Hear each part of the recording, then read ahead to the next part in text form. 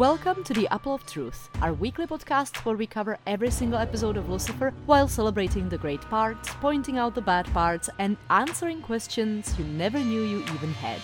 I'm Vero. And I'm Lena. And we can't wait to share our love and hate for your favorite characters.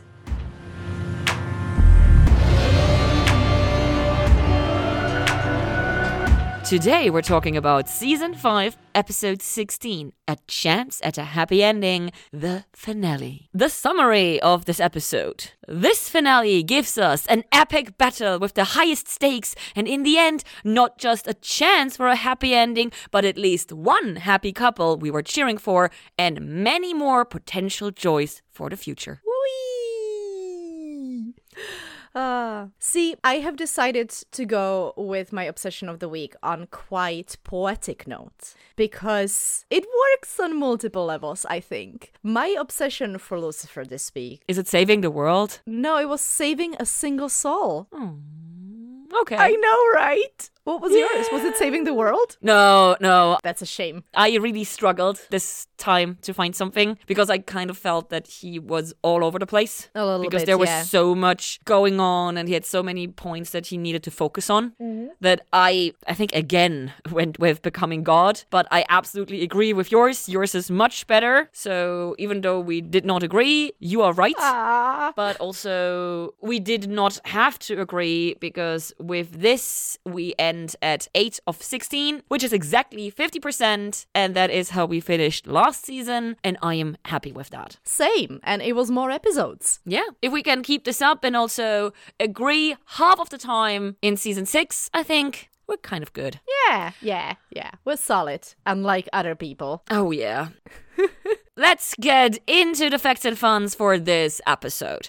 Our standard threes are 6-time director Karen Gaviola. Previous episode was Vegas with some radish. This is her last episode. Oh my god, I love her. Yeah. I didn't know that, but I love her. Exactly, same. We have 14th time writer Joe Henderson. Previous episode was Detective Amenadiel. 3 more episodes to come. And 15th time writer Ildi Modrowicz. Previous episode was Bloody Celestial Karaoke Jam. 2 more episodes to come, which of course means both of them will have 17 writing credits at the end of the show. And I'm kind of happy that both of them have the same amount. Yes. And I wouldn't be surprised if that was intentional. The title is set by Michael, which is still Tom Ellis, but not Lucifer. And this puts Lucifer at a final score of 6 out of 16, which is very clearly less than half. And less than us. Definitely, and less than us, less than half, and definitely not a majority, which seems to be the trend that is happening. In season 1, it felt like every single episode title was set by him. And as it goes on and on and on, as the other characters around him gain their own agendas and momentum and relevance, they also get the privilege of saying the title. And I actually kind of like it. Yeah, if you put it that way, it actually is beautiful. Because he might be our titular character, but the show has grown to be so much more than just him. Yeah, you know? It may be called Lucifer, but it's no longer just about him. The Exactly. same way that he doesn't think about just himself anymore. The less selfish Lucifer the character becomes, the less selfishly his character is hogging the title calls. Ah, we made it beautiful. I would not be surprised if it actually was intentional. Who knows? Let's see where the rest of the facts and funs end up. Obviously, when Mace enters the arena, she once again speaks Afrikaans for the demonic language. I'm not gonna try to pronounce what she says. In English, it means on my command. When Lee Garner, aka Mr. Set Out Bitch, curses in heaven, he says fork instead of fuck, which is the same way cursing works in The Good Place. I didn't notice that. If you haven't watched The Good Place, please do. It's an amazing show. Best know nothing before you get into it. Yes. When Mace meets Eve at the club, Eve is obviously drinking an apple teeny. As per usual, apple Eve. Always a thing. Apparently, there is an instance of a background element giving wings to a human character. IMDb claims there was. I did not catch it in the episode. So, dear listeners, if you remember which instant this is in this episode, please let us know. Thank you. Lastly, at the end of the credits is a memorial credit for Merritt Yonker, that is the stunt coordinator who died from cancer at age 62 in 2019. Aww. So now you know for whom the tribute was. And this concludes the facts and funs for this episode. And season. True. I will not have facts and funs in the summoning. Yeah. And as we are entering the last episode of season 5, we're gonna have a very juicy previously on. Okay, now I'm curious. It's long, but I hope that I gave it justice, because here is the entire season in Previously on Lucifer. Lucy and Chloe decide after a long struggle to fuck it, they'll just be together.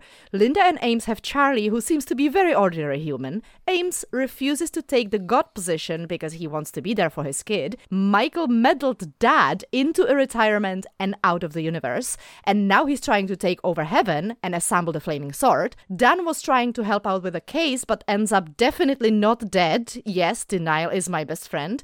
But also goes to hell for some reason. Trixie and Chloe are obviously upset, but also this isn't helping Ella with her own situation.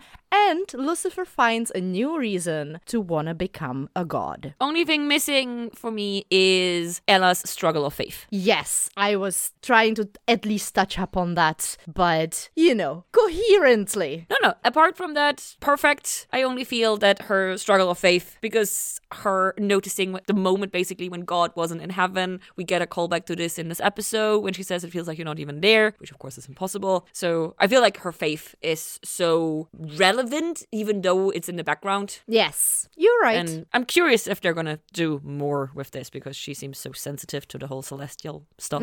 But otherwise, very good summary. And no, Dan is most definitely not dead, and thus he can't be in hell. I mean, why would he be in hell? He's not even dead. I mean, aren't we all in hell? But speaking of hell, you know, some people say that prison is hell. Definitely in America. I was so confused by this cold open scene. Incredibly so. Because it takes so long within the episode to pay off that when I watched this the first time, I was confused and I forgot it had happened. And then when they showed up, I was confused again. And I was like, oh, right, something happened there. So that was really weird structure-wise. I think that they just built a mystery and then deliberately led us away from it. And, you know, like, I was watching this at the beginning, and when I watched it the first time before knowing what was gonna happen, I was like, okay, so this is the final episode of this season. We're in the middle of so much bullshit, and they're gonna just go with the regular case of, like, they're gonna be trying to catch convicts? Like, what's gonna happen now? And then the bus just drives off the cliff and everybody dies. And I was like, what? What the fuck? What's what the point? What just happened? Yeah. It's like they wasted, in quotation mark, 2 minutes just so it had a backstory where they were getting the bodies from. But you know what? I like it. I like how random it was. I would not have needed it, and I feel like maybe I would have liked 2 more minutes in heaven, you know? So it felt like a weird choice. We finally get to our heroes / main characters, and we go to Lux, and because it's Lux, we get a song. It's by John and the Volta, and it's called Paralyzed. And as it plays, we're watching Lucifer, clearly very much broken down after the events of last episode, sitting on a bar. And there are some fuzzy people moving behind him, and we're not really sure what's happening there. Honestly, I genuinely thought, because it's been a while since I watched the previous episode, so it didn't ring as it doesn't make sense for Chloe to be there. But when I heard the piano, I thought it was Chloe coming up to him and trying to talk to him.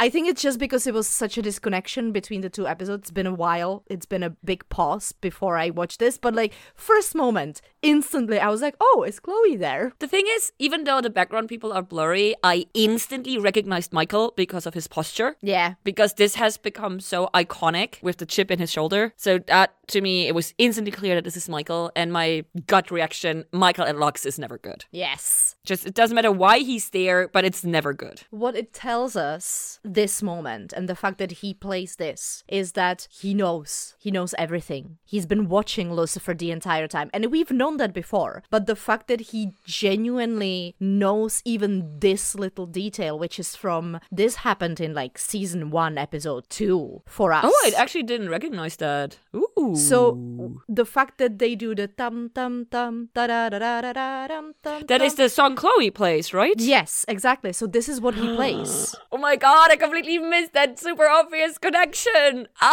This is brilliant. This is exactly why it even crossed my mind that it could have been Chloe, you know? Oh my god. And yes, this is confirmation that he has always been watching like the fucking creep that he is. Mm-hmm. So it just God. makes everything even worse. It gets even worse because I had forgotten from our first binge watch through that it was Michael who told Lamech on the phone to kill Dan and the whole reasoning behind it. It's so terrible. It's horrifying. It's absolutely horrifying how a supposed good celestial being, a fucking angel, like a literal angel, can be this twisted and manipulative and horrid. It's so bad. And I fucking hate that. I hate it so much. And you know what? It's good because the way this is written, it works so well for me at the end. What they do with the complete finale, the last scenes, because you really, really, really need to hate him, and they accomplish that very well. Absolutely. Props to the writing. We get a very early title card in this scene. We get it in 6 minutes, which is unusually early. We're usually around the 10-ish mark. Very true, yeah. And we're gonna go to a very sad, heartbreaking scene. This is one of the moments where I'm upset that you haven't watched Buffy, because I had severe Buffy flashbacks in this scene, which are not gonna make sense to you because you haven't watched it. To our wonderful listeners who have watched Buffy, Mezakine was giving me Anya vibes in the Body episode, and that is gonna make sense for those who have watched it. But yeah, the entire scene is incredibly sad, but also it's very, very interesting how differently all of them deal with it. Like Maze with coming in with the, let's just get over it and it's better not get attached to anything, and then she sees the fucking NSYNC sweater and completely loses it. And Linda having her approach, and Amenadiel trying his very best to speak Mezakine's language, which is such a cute thing. Amenadiel really is growing on me in the last 2 episodes, I have to say. I mean, he always has few episodes in a row when I just start loving him and then he just fucks it up. So I don't put too much weight into that. He hasn't been a dum-dum in a while. Yeah. Right now, he is on my good side, for sure. Yeah. And I am very glad that he is able to be there for Maze. This is the first time she actually lost somebody since she's grown a soul. This is a whole new pain for her. And she doesn't know how to deal with that. Isn't it, in general, the first time that she has lost someone that she cared about? Like, even before she had the soul? Yeah, I don't think that she cared about anybody before, though. She cared about Trixie, even before she grew a soul. Yeah. Yeah, so this is the first time, actually, she lost somebody. Not that there was a threat or close call or anything like that. Yeah. This is like when you are a kid and for the first time you're faced with mortality in an actual real way, not just a theoretical possibility. Basically, this is what she dumped Eve for, to not experience this, and then it still came around and happened to her. And she was not in love with Dan, but she cared about Dan. So this is basically giving her a taste how bad it would be to lose Eve. Not just in a theoretical setting, but in actuality. But of course, Linda, precious Linda, puts it in words that she can understand, and that we need the joy, and if we have the joy, we also get the pain. I think Emmanuel is the one who says it. The only way to not feel this pain is to never have known Dan, and this is something that none of us would want. And so, of course, she realizes this, and I really love the last shot we get of Mezakine's face in this scene. You see a realization in her face, which is, of course, the hope that gets planted that maybe Eve and her might have a chance after all. And it's just like half a second maybe, but it's really well done. And so great directing and of course great acting by Leslie Ann once again. What she does with her face sometimes as Mazikeen is really, really awesome. Yeah, 100%. It pains me so much to watch that. But you know what? It makes her a better person and it shows the love that everybody has for Dan. And I'm there for it. So thank you. I mean, she grows through this a lot. Of course, it would have been nice if Dan didn't have to die for that. Yes, obviously. We go into the penthouse, and the second worst part. Do you have a ranking there? Yes. Oh, yes. The second worst part in the scene is that he calls her detective and not Chloe. Yeah, that's sting a little bit. Also, I feel like it diminishes the end of the scene when he asks her, I need the detective one last time. I feel like it would have been more acknowledging, not calling her detective in the beginning. I know that it's a way of distancing himself from her. Yeah, especially since the last time they talked, there was the fight. Yeah, I get that this is like calling her detective, is putting up the wall and everything, but I feel like since in the end of the scene he tells her and he asks for her help, which is such a big step, that I would have liked the contrast. But this hurt, of course, him going back to calling her detective and not Chloe because they fought. Yeah. Well, what was the worst thing then? Remiel dying? Oh, yeah. No, I was... denial, Lena. Denial. What could be the worst thing in the scene where fucking Remy is dying? Yeah. I don't know, okay. Vero. We're gonna start... Really? I'm gonna go through this scene.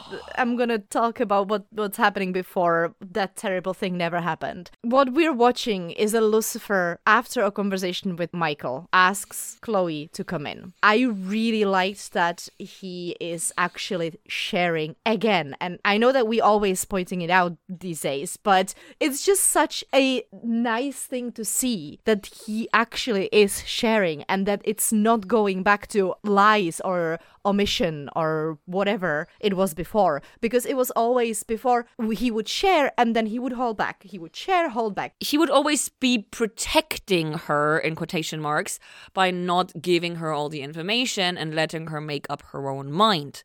Of course, the downside or the shadow part of him now being fully open and sharing and truthful is that Chloe now also knows that Dan is in hell. Yeah. And he did not intend to tell her like this, I'm pretty sure. But it was a matter of time. She would have found out eventually. It hurts her a lot, and it hurts him to hurt her, even if it wasn't his intention. But let's not skip over one of the best moments in this scene. Well, I was gonna touch upon the fact that he tells her, you mustn't feel guilty. Just stop feeling guilty, won't you? Just stop being sad, Vero. It's not that hard. It's like, just smile more. Yeah. She tries to explain to him this is not how emotions work, but instead of trying to explain it, she has a much better approach within a few seconds, which is the ice pick. Her fucking stabbing him with the ice pick. I think this is one of my all-time favorite comedic moments within the worst possible emotional setting. It's so good. I was gonna first say that she first said feel worthy before she stabs him, but when that doesn't work, she grabs the ice pick and stabs him. It's beautiful. It's excellent. It drives the point home. And the ice pick. Sorry. It was just wow. But of course, this is the moment where he explains about hell, or slips up about hell and Dan. But even this is cut short because holy shit, these scenes in this episode are so dense. There's so much going on. Because now we get slap. We get pain upon pain upon pain. Because now Chloe is struggling with the whole Dan is in hell. Enter Ramiel. We don't know it's Ramiel. We just hear wings flutter and we're like, oh no, fuck, an angel showing up. Can't be good because there's only a handful of angels, not even, who aren't total dicks. But of course, it's one of the non-dickish angels. But alas, she is mortally wounded and dies on his floor. I am extremely upset about this. I really liked Ramiel, the character. Yes, she was excellent. I was upset back then.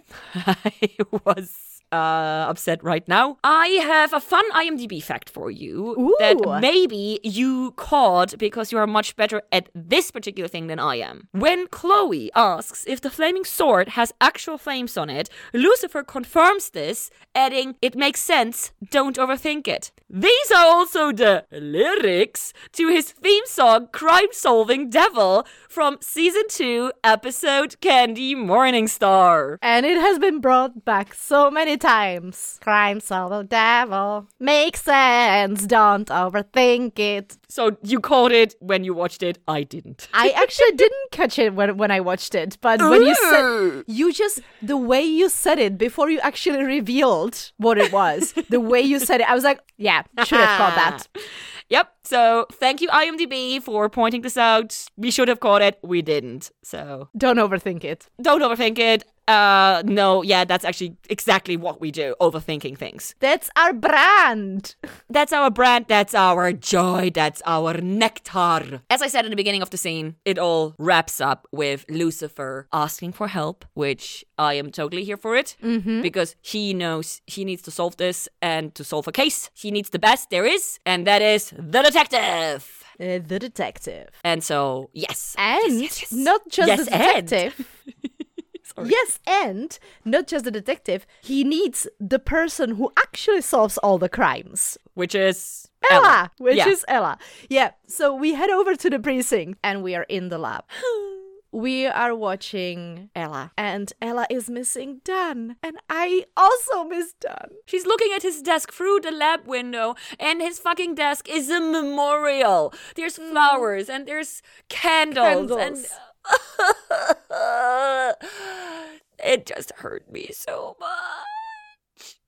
Watching this scene, I'm like 99.9% convinced that she is not a vanilla human. Because how else would she know that God's not there? How else would she be so connected to it? Her praying basically to the empty, because there is no one listening, was so incredibly sad. Because this is not the first time that this happened. But back then, at least he was in the vicinity. Yeah. Now he's proper gone. But I still found it absolutely hilarious, I have to admit, that even though there is no God to potentially give the sign, when she goes, "Please give me a sign," we have Chloe entering, "Thank God you're here." And it's like, that is called a coincidence, but that's okay. So she asks for a sign. We get the sign, as in Chloe coming with the "Thank God you're here." Ella finds yeast on the feather. Did you clock what they wanted from Ella before the reveal? No. Because Lucifer going like, "Oh, there's something else you can do," was like, huh? I was completely confused. What is the favor, Lucifer? Tell us. And then they go to a completely different scene. I'm like, Lucifer! Yeah, I was so confused. And I had forgotten the reveal in the later scene. Same. So I was like, yo, what the fuck is going on? Is it okay? Good. But before we get that reveal, we go back to Lux. I assume Lux means song. It means song. And the song is, unfortunately, it's not the song with the same name that I love, but regardless, it is called Sabotage, and it's by Emma Kern. Sabotage. How fitting, since this whole thing is a setup. We have Eve sitting there. And as we have mentioned in the Fans and Facts, she is sipping on an appletini. The green one. I love the green. They always go with this really sharp green, and it's so beautiful. In my brain, though, an apple is red. I know that there are green apples, but to me, like, the cliche apple is a red apple. She sits there with her signature drink, and she is on her phone writing with someone who is called Steve. And I completely lost my shit here, because I don't know how well versed in homophobic bullshit slogans you are, but one of the most standard homophobe bullshit slogans is, "It's Adam and Eve, not Adam and Steve." Oh yeah, I know that one. I did not connect it though.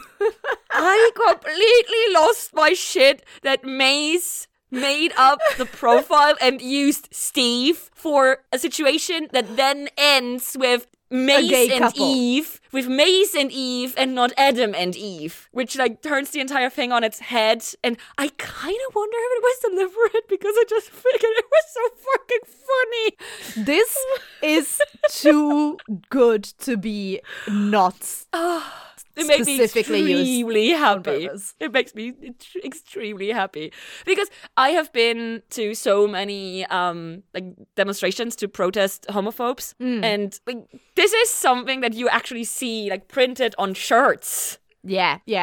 I came across this phrase so many times before because people are gross, but I did not connect it when I saw the name. So but I love lost that my Mace shit. is Steve. I love that Mace catfished her partner. That she Oh my God, yes. deceives Eve into a relationship. It's just so on brand for them. And the fact that Eve loves that. And also the fact that Eve goes like, oh, well, this explains why I really liked his demonic sense of humor or whatever she says. And it's just wicked. It's so perfect. And then it gets even more perfect because Mace going, I don't care if you die. And Eve understanding her. How and what she means. I mean, she then like goes like, just double checking. But my initial understanding would not have been the positive spin it was intended to be. So Maze's worst possible delivery still landing right with Eve. Because they're made for each other. Yes, they are perfect with each other. And of course, it gets even more perfect in the scene. And I think you already know this. Yes. The text Mezikeen says to Eve. Till the years are showing on your face and my strongest days are gone. Is an insert that Leslie Ann herself did. Like she asked the writers, the directors if she could insert it and they said yes. Because this is, according to her Instagram, link in my notes and probably yours as well. These are lyrics from a song by Brooke Fraser. The song is Arithmetic. These are also some of Leslie Ann's own vows to her husband. Indeed they are. Yeah. It's beautiful though. The song is on YouTube, so you can check it out. The scene is just one of the silver linings in this heartbreaking episode. Mm-hmm. But the fact that we now have this canon queer couple against all odds, basically, is making me extremely happy. Yeah, it's Adam and Steve. And neither of them die in this episode. Not yet. Hey, if they get more than one episode... It's not the immediate, Yeah. I'm still salty. But that sadly wraps up this beautiful, beautiful, lovely scene. And we go back to yeast. Beer. Same thing. And at this moment, as these two new angels, Ibriel and Reziel, thank you, they are pinning down the human that I barely remember. TJ. I forgot he was still alive. Once again. I forgot the first time I watched this, and I forgot it again this time. Yeah. So they're pinning him down against one of those tanks, and Lucifer Michael shows up. And at that moment, I remembered what they needed Ella for. But when I was watching it the first time, it took me a moment. But he did reveal himself before he actually revealed himself to me. It really? One of his reactions. I don't remember when the specific moment was, but I did realize that this is not actually Michael because of one of the reactions that he had. He got me fooled. Only once he doesn't kill TJ and then starts peeling off the scar. I'm like, holy shit, what? What just happened? Yeah. Yes. However, his goodness of heart where he tries to save TJ doesn't matter because Michael is a twat and he just doesn't even hesitate. He cuts TJ's neck like it's nothing with Azrael's knife. But we're not done yet because Chloe shows up. Yeah. And she does it in the best possible way because she does it with drawn gun. And Michael taunts her. And Michael calls her Chloe. Yes. Michael taunts her, which does not keep her from shooting him. And he's like, oh, well, this doesn't change. Blah, blah. And she goes, made you look? And she's gone. And so is Lucifer. It's... Yeah.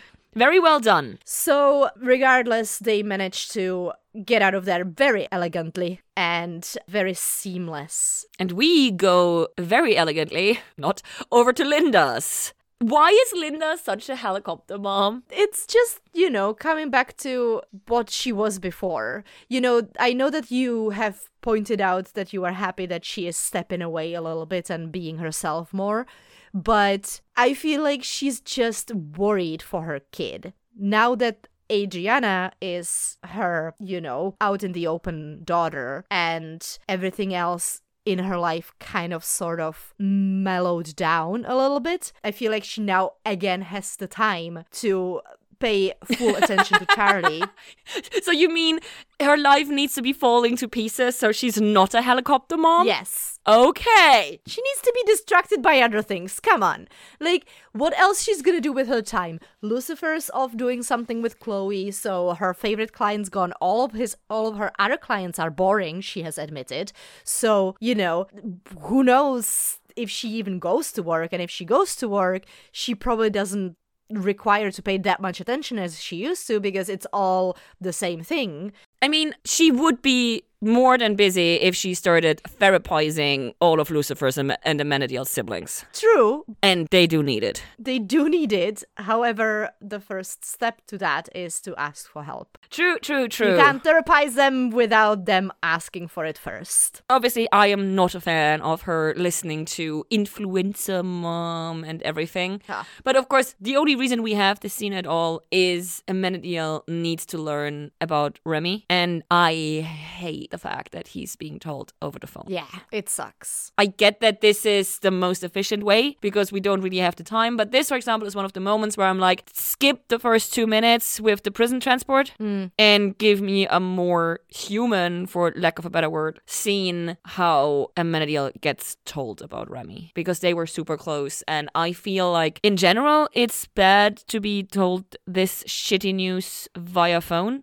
but especially when your brother and you have wings and you can be anywhere you want within the snap of your fingers. So maybe pop by. Maybe make a stop over there and tell him face to face. Okay, that's fair enough. Did Lucifer actually tell him? This is just kind of... Did he say... They're burying Remiel in the next scene, so... Yeah, I know that, like, would we actually see that? Wouldn't it be more of, I have some news, can you get here, please? It's serious. No, DB's face is... Okay. No, I agree possible. with you. I agree with you. I'm just trying to, weasel my way out of the situation. No can do. You're so harsh. Yeah. You're right. If you can, please do not tell this kind of news over the phone. We are going to the park. And I believe this is not that far from where her brother is buried. This is pretty sure exactly the same location where Uriel is buried. Yeah. Pretty sure that is the tree. Yes. So, at least they're together. If there is a place where dead angels go, yes, they are. Yay! The burial commences and Mace shows up. They have the conversation about how they're gonna fight and saving a single soul is worth it and yada yada, all very wholesome. I'm being deliberate, blasé about this because you're absolutely right. This is definitely the best obsession for this episode, but I didn't see it, so... I have to pass over it so it's not obvious. Duh. And so Chloe says that she wants to join the fight. And initially, very understandably, Lucifer says, like, girl, no, you're human and your weapons no hurt the angels. He said that literally word for word. Absolutely. And I love this moment with Mace and Chloe because this is one of the wonderful callbacks to their friendship, because Chloe and Mace also are friends. This has dropped by the wayside a bit in the last episodes because so much other things have happened. But they are also friends. Mace understands the need for someone to be part of the fight. And so she simply hands over her demon knife. You can have Stabby. Because of course, her knife is called Stabby. Question for Leslie Ann. What is the name of the other blade? Ooh, that's a good question. If one is Stabby, what is the name of the other one? Cutty? Sorry. Slashy. Oh, Slashy is also, yeah, Slashy is better. Stabby and Slashy? Yeah, much better than Cutty. Okay, we're gonna ask if she can't think of something. We're gonna recommend calling the other one Slushy, yeah. Perfect. Good. But to wrap this scene up, I'm with Mace. If we can't kill the other side in a war, then we're gonna die together. Yes. As they are talking about the plan and what they're gonna do, a song starts playing. I want to mention that before I get into that whole philosophical debate. It's called New Blood. It's by Zayd Wolf. It's a very good song. We wrap this scene up and we get into one of the longest scenes I think we've had on this show. This scene is over 13 minutes. So that is long. It makes sense, absolutely. But still, it's very rare, I feel, that even as a finale, you have such a long scene for the battle. Because this is nearly a quarter of the episode. Yeah, it is sort of divided by certain things. So I'd say there's about 4 to 5 different parts of this scene that could be, separated. Sub-scene. Yes, yeah, we have one big scene and 5 sub-scenes. Perfect. All right. Let's get into it. We look over the Colosseum, as they call it, and we get a song playing in the background by Adonna called Dark Things. And dark things are certainly coming.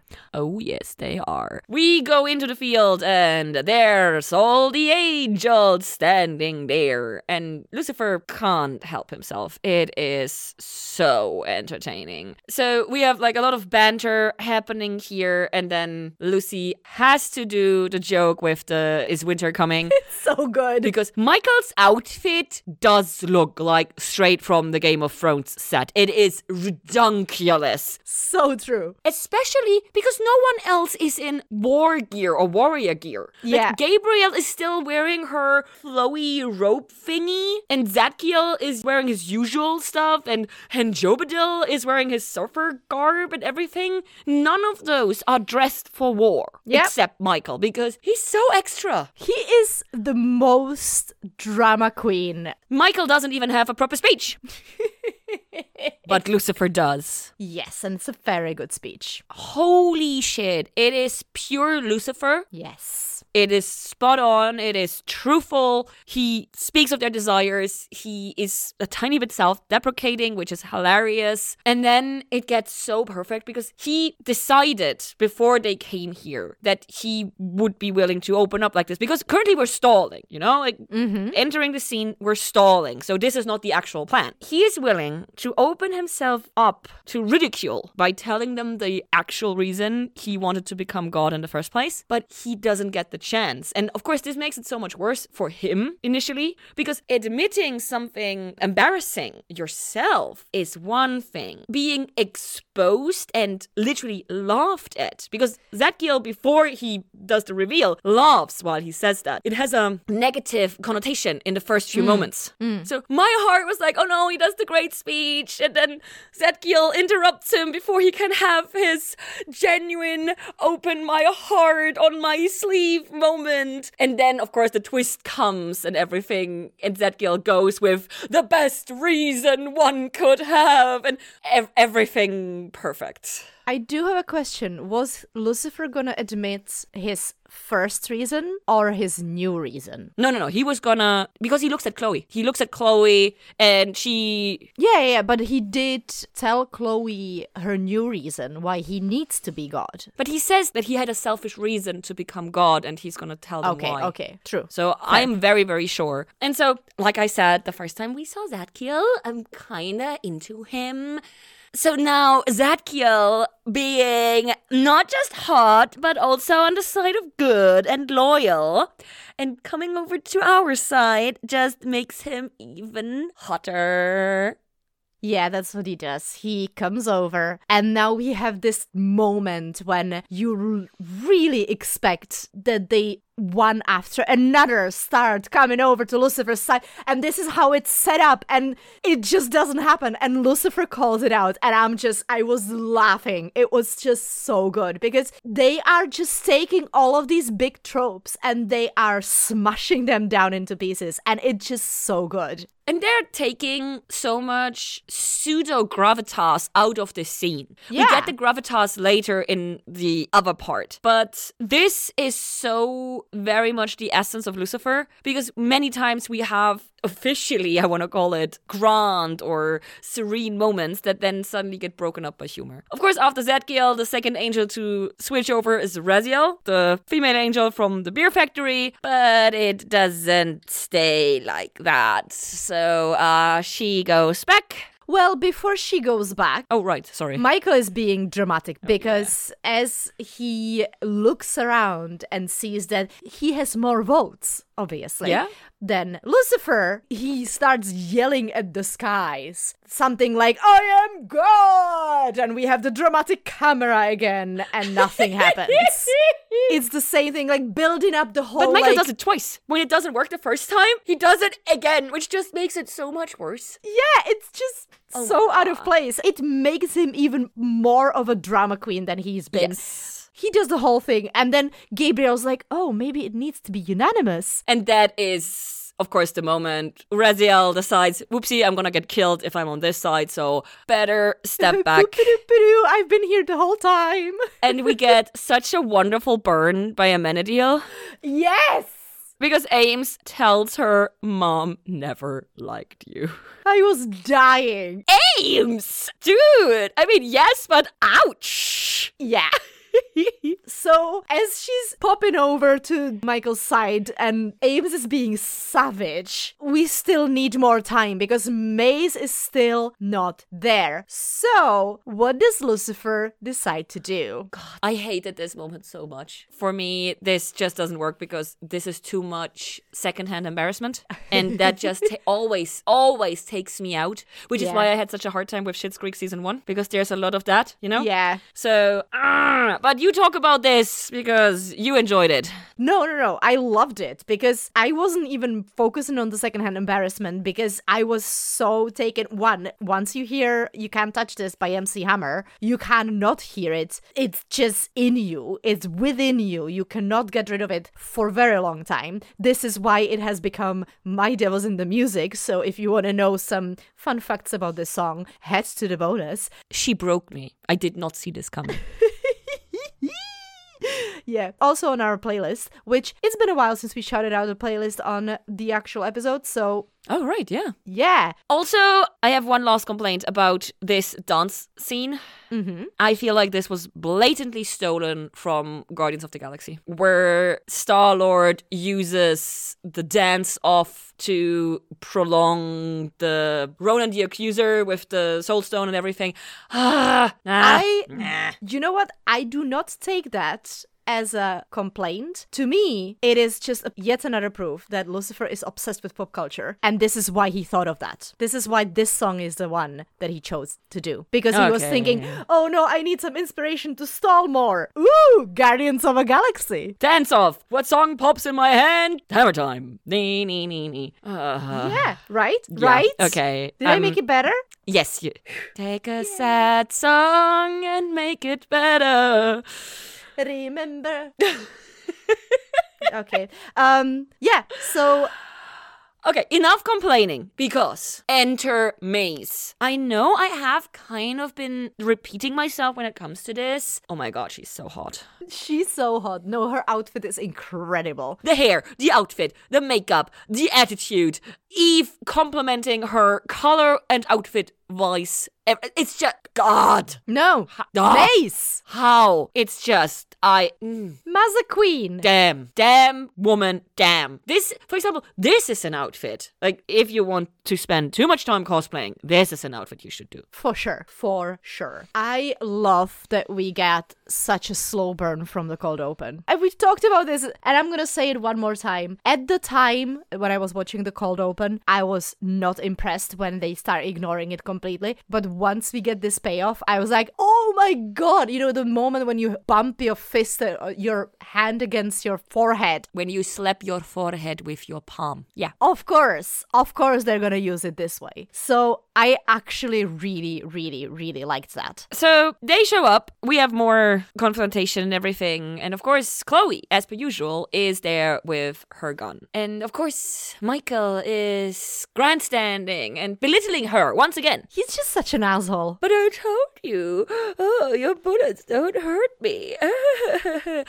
And And so the two angels to his left and his right rise up with their wings. When and you of live course, under your knees, you rise up. Okay, sorry. Let's go on. and of course, Chloe shoots to maim and not to kill, because that's what we agreed upon. And she shoots them out of the fucking sky. Which, hell yeah. I mean, that is a power play. No, but enough complaining, because this scene really now gets started. Yeah, ramp up to 11. Exactly. It's now being dialed up to 11. We have a duel coming up. Because they're all family, no unnecessary bloodshed. It's gonna be Lucifer and Michael. It's a great way to avoid bloodshed. Yeah. Yeah, and also this is, in my opinion, how it was meant to be, because the rivalry between these two is what has been with us the entire season. Mm-hmm. So the only way to resolve the arc of this season is in a direct confrontation between these two individuals. Yes. We get a fight. And of course, Michael, instead of fighting, starts quipping. Oh, he's such a drama queen. First, he starts making fun of Lucifer, and Lucifer... He punches him in the face! It's like 3 times! no hesitation! It's so good! Oh, Lucy, yes! But also, Lucifer has the disadvantage here, because Michael has the fucking flaming sword, and Lucifer has his hands. He has nothing. However, For we've a seen him moment. fight for a bit, so we know that he can do it. So they start fighting, and he's losing. Zadkiel is trying to come to his aid, but Amenadiel stops him, saying, no, this is something that he needs to do by himself. But nobody said that he can't use a weapon, since Michael has a weapon. So we have the staff coming in, and it's just... Ooh, I feel like I'm like, You want to reenact the fight. And usually I'm the one who's like gesturing all around while recording, which is why I can't wear jewelry while we record.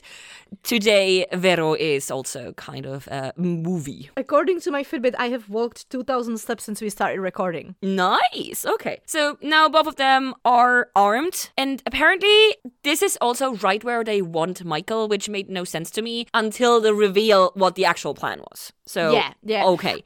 I didn't understand the plan either, so I was just like, what? But then there's another moment when Michael's quipping on at Lucifer, and Lucifer headbutts him this time. So Yes! I'm like... So satisfying. Oh my god, the headbutt.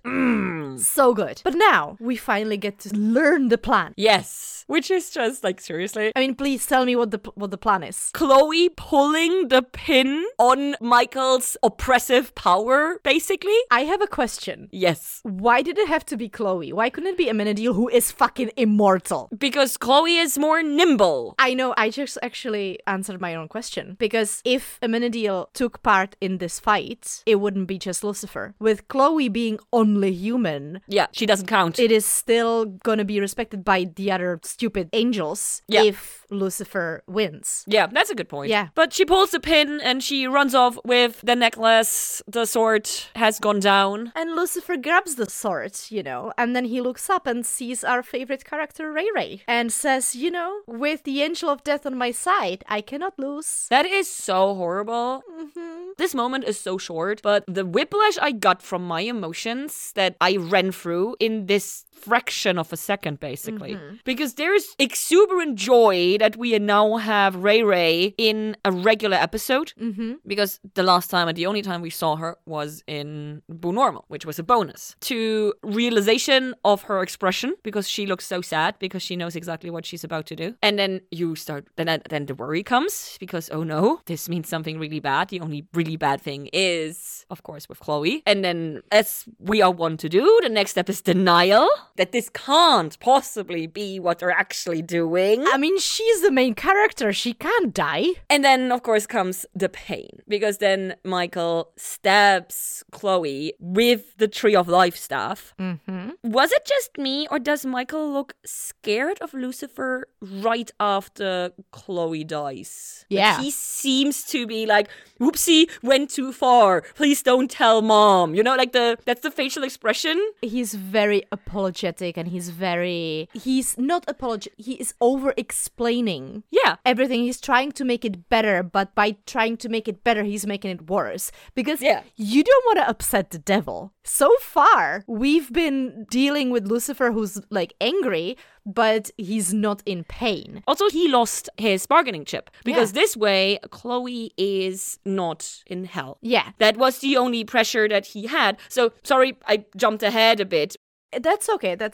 As Chloe goes down, we get a song called As We Fall by Clergy, sang with Katie Garfield. As per usual, very much spot on, as we are used to with Clergy, is heartbreaking, and it is destroying our emotions. Lucifer and Chloe have seemingly their last conversation, where Chloe says, "It is not your fault. It is not my fault that Dan died, because we all make our own choices, and he chose to do that, and I chose to do this. So you have nothing to do with this. It was my choice." Which is so important because choice and free will is what I have repeatedly been saying. I feel like there's a lack sometimes of focus on this, but to make it this pivotal point in this heartbreaking, so momentous moment. Yeah, it's the building brick of this entire show. It's the building brick of Lucifer himself. Yes, and I'm so ecstatic that we now get the focus on it and that free will and choice is what enables Chloe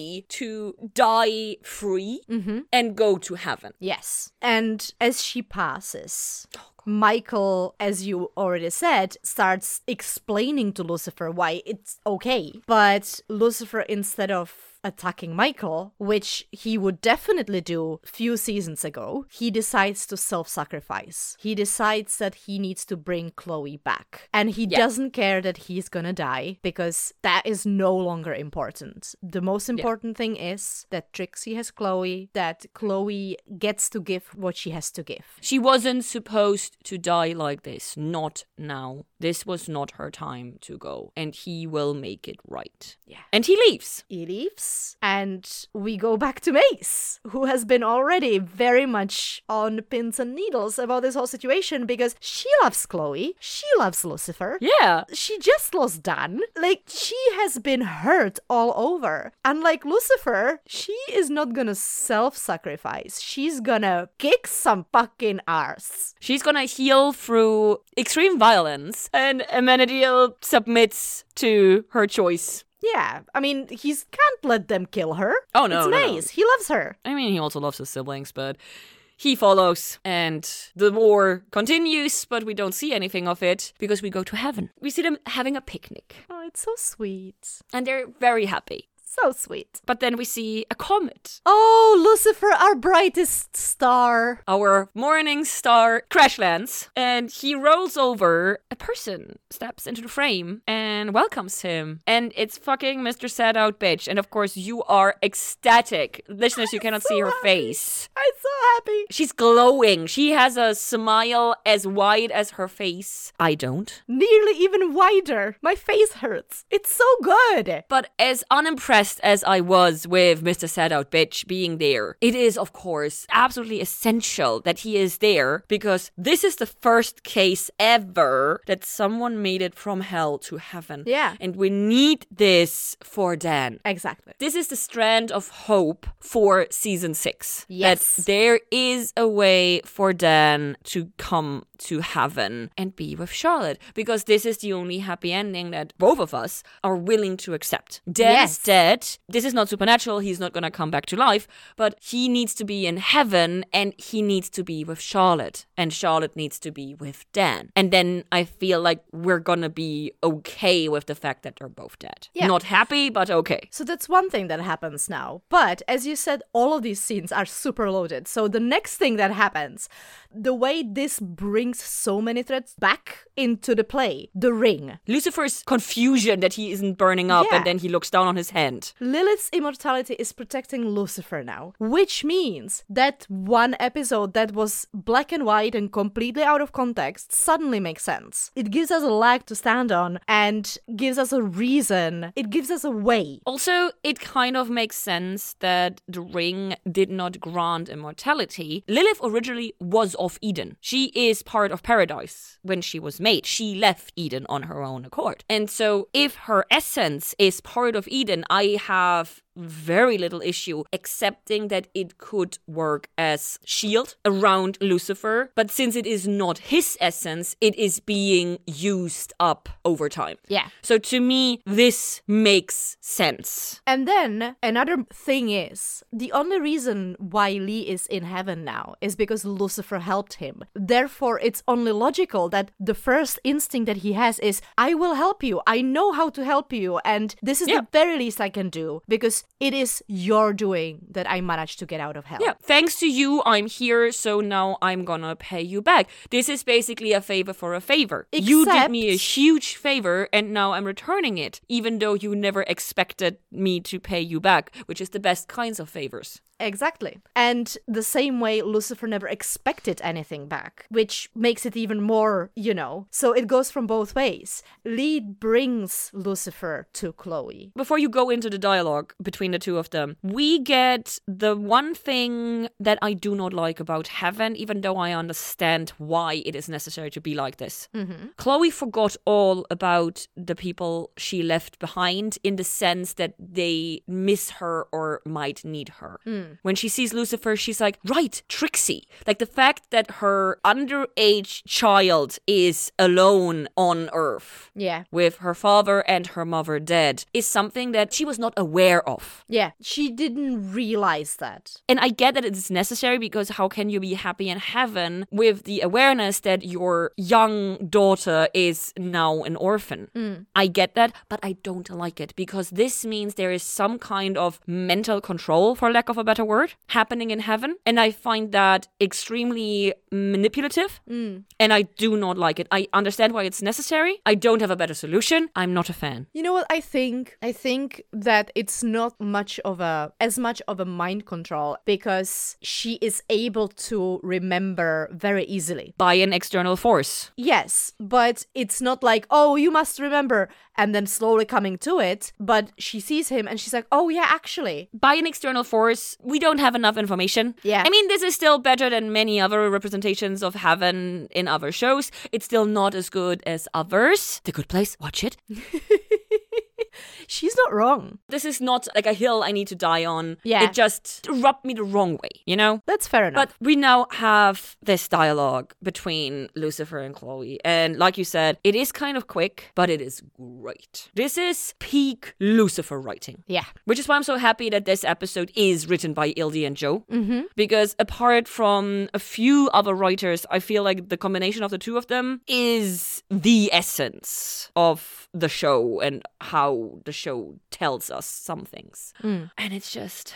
We get, once again, the whole focus on choice. Yes. Him making the choice. Choosing to letting her come back to life. And it's something that is just so important. Yeah. To phrase it this way. And I think this is one of the reasons why she actually ends up deciding to go back. Is because he realizes that he doesn't have to do it. But he chooses to. And she agrees. And also, this is the end of his letting go of selfishness evolution. The ultimate act of selflessness is self-sacrifice. But this is a healthy self-sacrifice, for lack of a better word. I mean, obviously, he has a realistic expectation of dying, so healthy maybe not the best word. But this is an understandable self-sacrifice. This is not coming from an unhealthy, low self-esteem place. I'm sorry, are you talking about Supernatural again? In general, self-sacrifice so many times is played for the, oh, because you are so much better than I am, you are the one who needs to survive, to go on, to be there, and I am not worth anything, so it doesn't matter if I am left behind.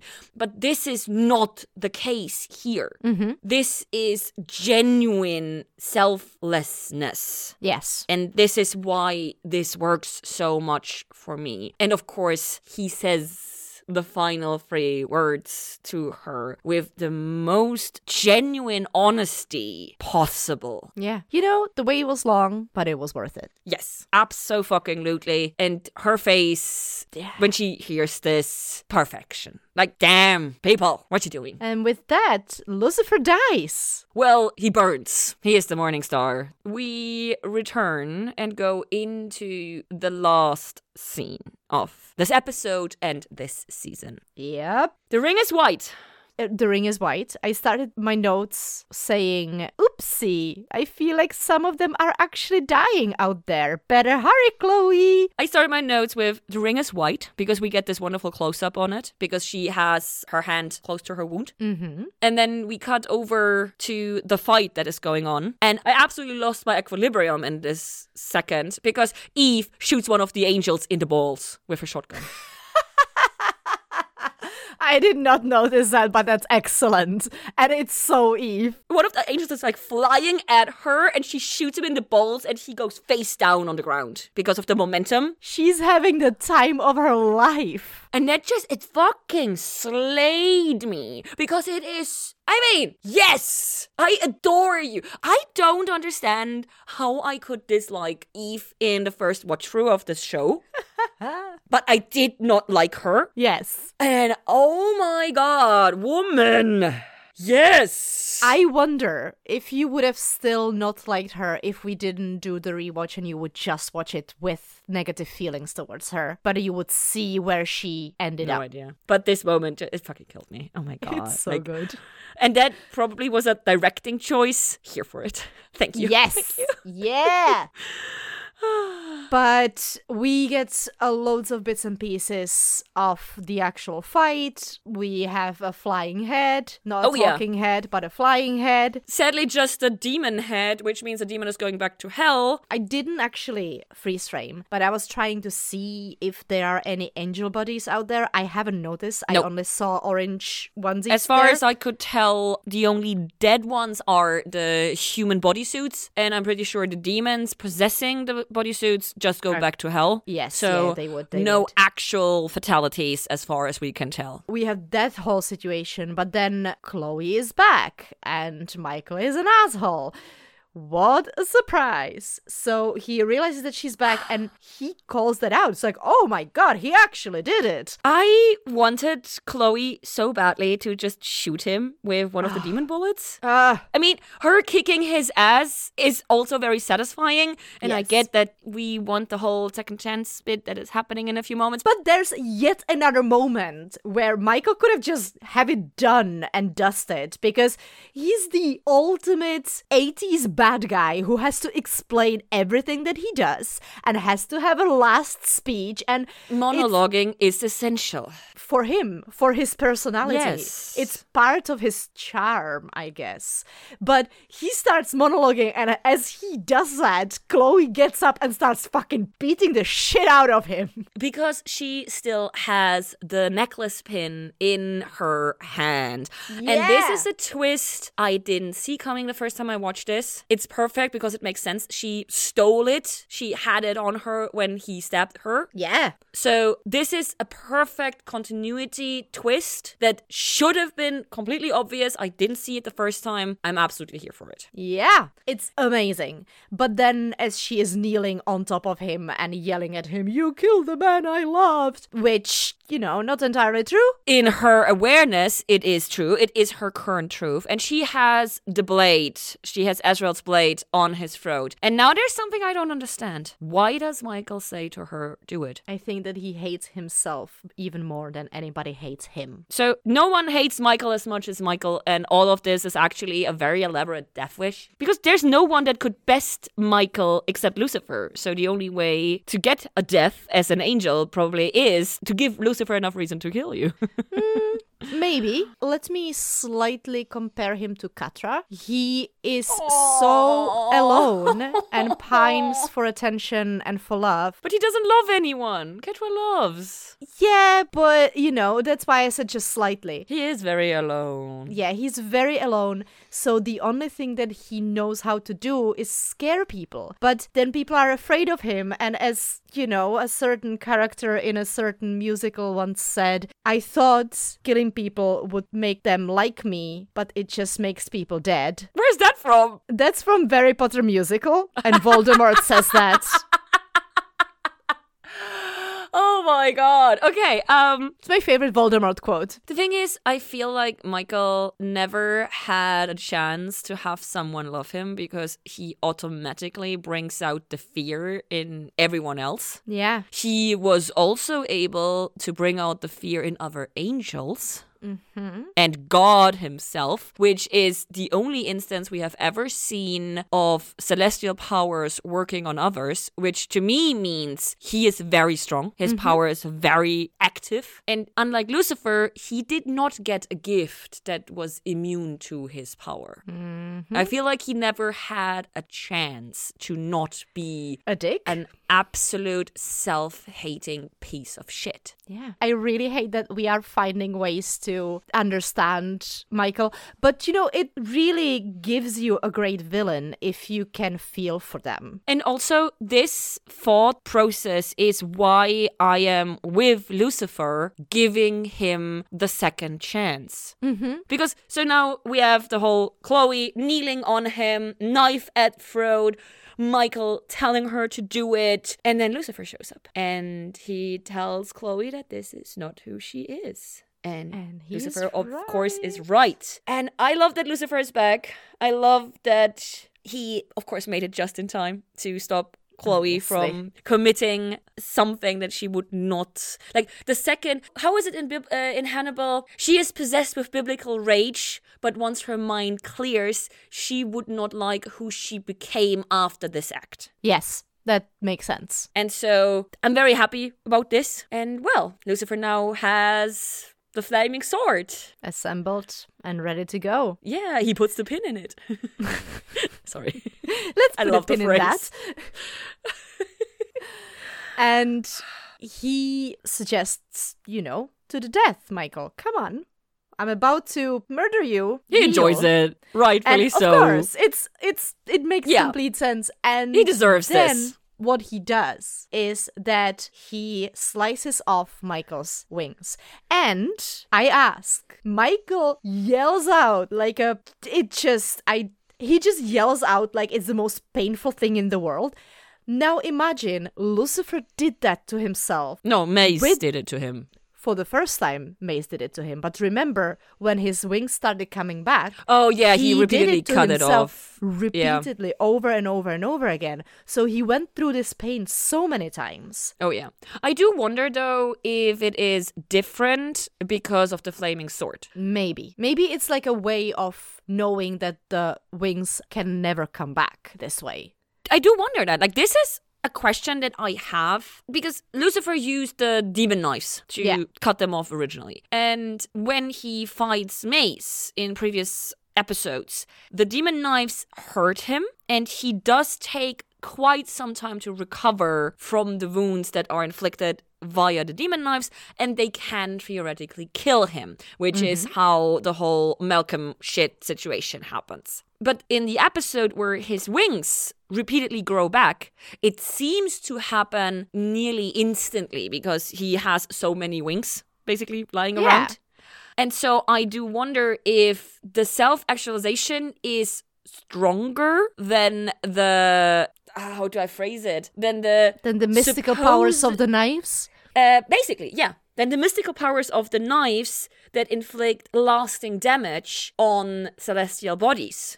And if that is so, that to me also would mean that the wounds that are inflicted by the demon knives would also be able to heal faster if you self-actualized it, that you are actually not harmed by them. Yeah, probably. That makes sense. So it's all willy-nilly and made up as we go. How very Star Trekian of them. Sorry. Star Trek. Yeah, making shit up as we go. Sorry.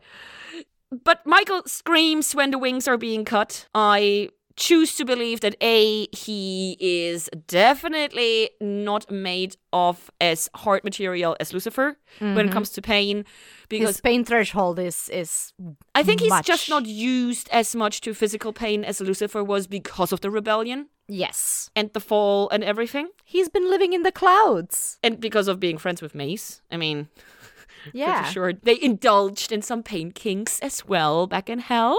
Not just back in hell. So I'm pretty sure he is simply not used to pain. Yeah. And also, I assume that the flaming sword burns like a bitch. Probably. My only question about this situation is, does this mean that we're keeping Michael to bite us in the arse in season 6? To me, this is such a parallel to how Lucifer starts his time in LA with the cut off wings that I would be very surprised if Michael comes back yet again as a villain. Okay. Well, now as we watch this, everyone kind of comes closer and kneels down in front of Lucifer. I love that he's the first. Yes, he had to be the first one. He had to be. I love it. With that, we get the last song of our episode, again by Clergy, which I think is a first that we have 2 songs from the same band in a row.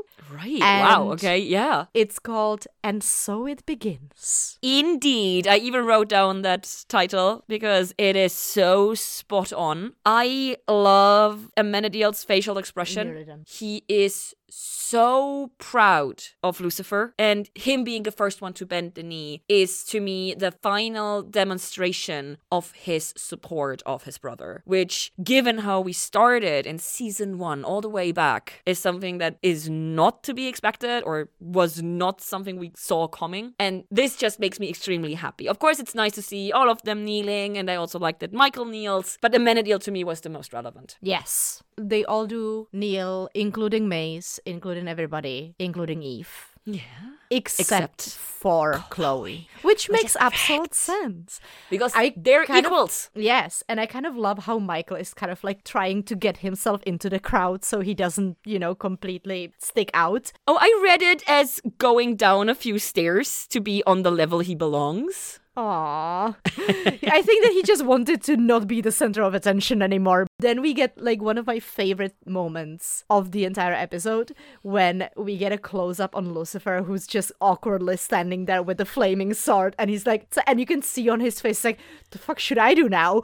And just like raises the sword up and goes, oh my me. And then we get the panning out in cuts and the beautiful scenery. And did you know that the final line was improvised by Tom Ellis? I didn't know that, and it does not surprise me at all. So this is the final fun fact for this episode. Perfect. Fucking for this season perfection. Also. Yeah. So final thoughts. I loved this. I loved the suspense, and even though nothing completely shocking happened, everything kind of ended the way we hoped for it. I found these kinds of endings comforting, and if they are slightly predictable, just enough for me to keep that comfort, I'm happy. We managed to wrap up so many things in this one episode. We finally getting the use of Lilith's ring. We finally got Lucifer accepting and wording those 3 words. Mace accepted the fact that sometimes pain is worth it if we want to have something worth living for. In this episode, as we talked about, we get the precedence for Dan's soul leaving hell, thanks to Mr. Set Out Bitch. And I love that it's because of Lucifer that we get that. He is the reason why Dan now has a chance, Dan's soul has a chance to move from hell to heaven. And Lucifer did it unconsciously. There is just so many layers that make me happy. And I have big expectations for season 6. So more about that next time. Pew, pew, pew. What can I say except... You're welcome. That as well. What a fucking finale. Holy shit. Intense emotional ups and downs. The literal devil in literal heaven. Fucking Mr. Set Out Bitch. Yeah! But just like you said, speaking of Mr. Set Out Bitch, this is huge and relevant because this is our tiny thread of hope for Dan down in hell. But who knows if hell is even gonna be a place one wants to leave if Mace does indeed end up being queen of hell. On the other hand, she is now committed to Eve, so maybe that plan might change. Lucifer is now actual new god. How is that going to be power-wise? Does he already have God's powers, or is there a ceremony? Or how does this work? Can he now just return to heaven, or is he still gonna burn up there every time he goes there? Can Chloe, since she went there and came back, just go back and forth now how she likes? I have even more questions. I feel like I should just take that tinfoil hat away from you. Azrael is now obviously part of the regular show. Will they return her blade to her? How did she lose it in the first place? Speaking of weapons, the staff from the Tree of Life got broken. Is that gonna have a future relevance or not? What happened to the actual Tree of Life anyway, that the staff is the only thing left of it? So Here I am at the end of a season, of an amazing season, and I have so many questions. You are, of course, absolutely right. So many other things got tied up, so I'm not gonna repeat all of that. Despite all my questions, I feel this would have been an okay moment to end the show. If we had not gotten season 6, there would have been questions, but I would have been content. I also think that the biggest questions that we have were left open intentionally, because they did know they were gonna do season 6 when they were finishing writing season 5. The thing is, we are aware that originally there was no season 6 planned, and they had planned to end it with season 5. And so I cannot wait to watch season 6 and then take everything apart to figure out which parts of season 6 originally belonged into season 5. And then, of course, trying to figure out which parts of season 5 would have been omitted. So much to look forward to. We're gonna go, or at least I, and you're gonna have to suffer through it, are gonna go into so much depth on this for the summoning episode, because, oh my god. Let's see how it goes, and how much we might even manage to answer in the upcoming summoning episode. And with this, we say thank you for listening. Please find us on our various social media. We love interacting with you, either over there or when you send us emails to lucifer@taot-podcast.com. If you want to get even more personal and have secret chats with us on our exclusive Discord server, you can join our Patreon at patreon.com/TAOT podcast. We have a whole bunch of different rewards, such as early release, merch, and hours of bonus content. Yes, hours. If that sounds like too much pressure, you can help the show by leaving positive iTunes reviews. They really do help. Or telling all your friends about us, because nothing beats a personal recommendation. Thank you. Bye.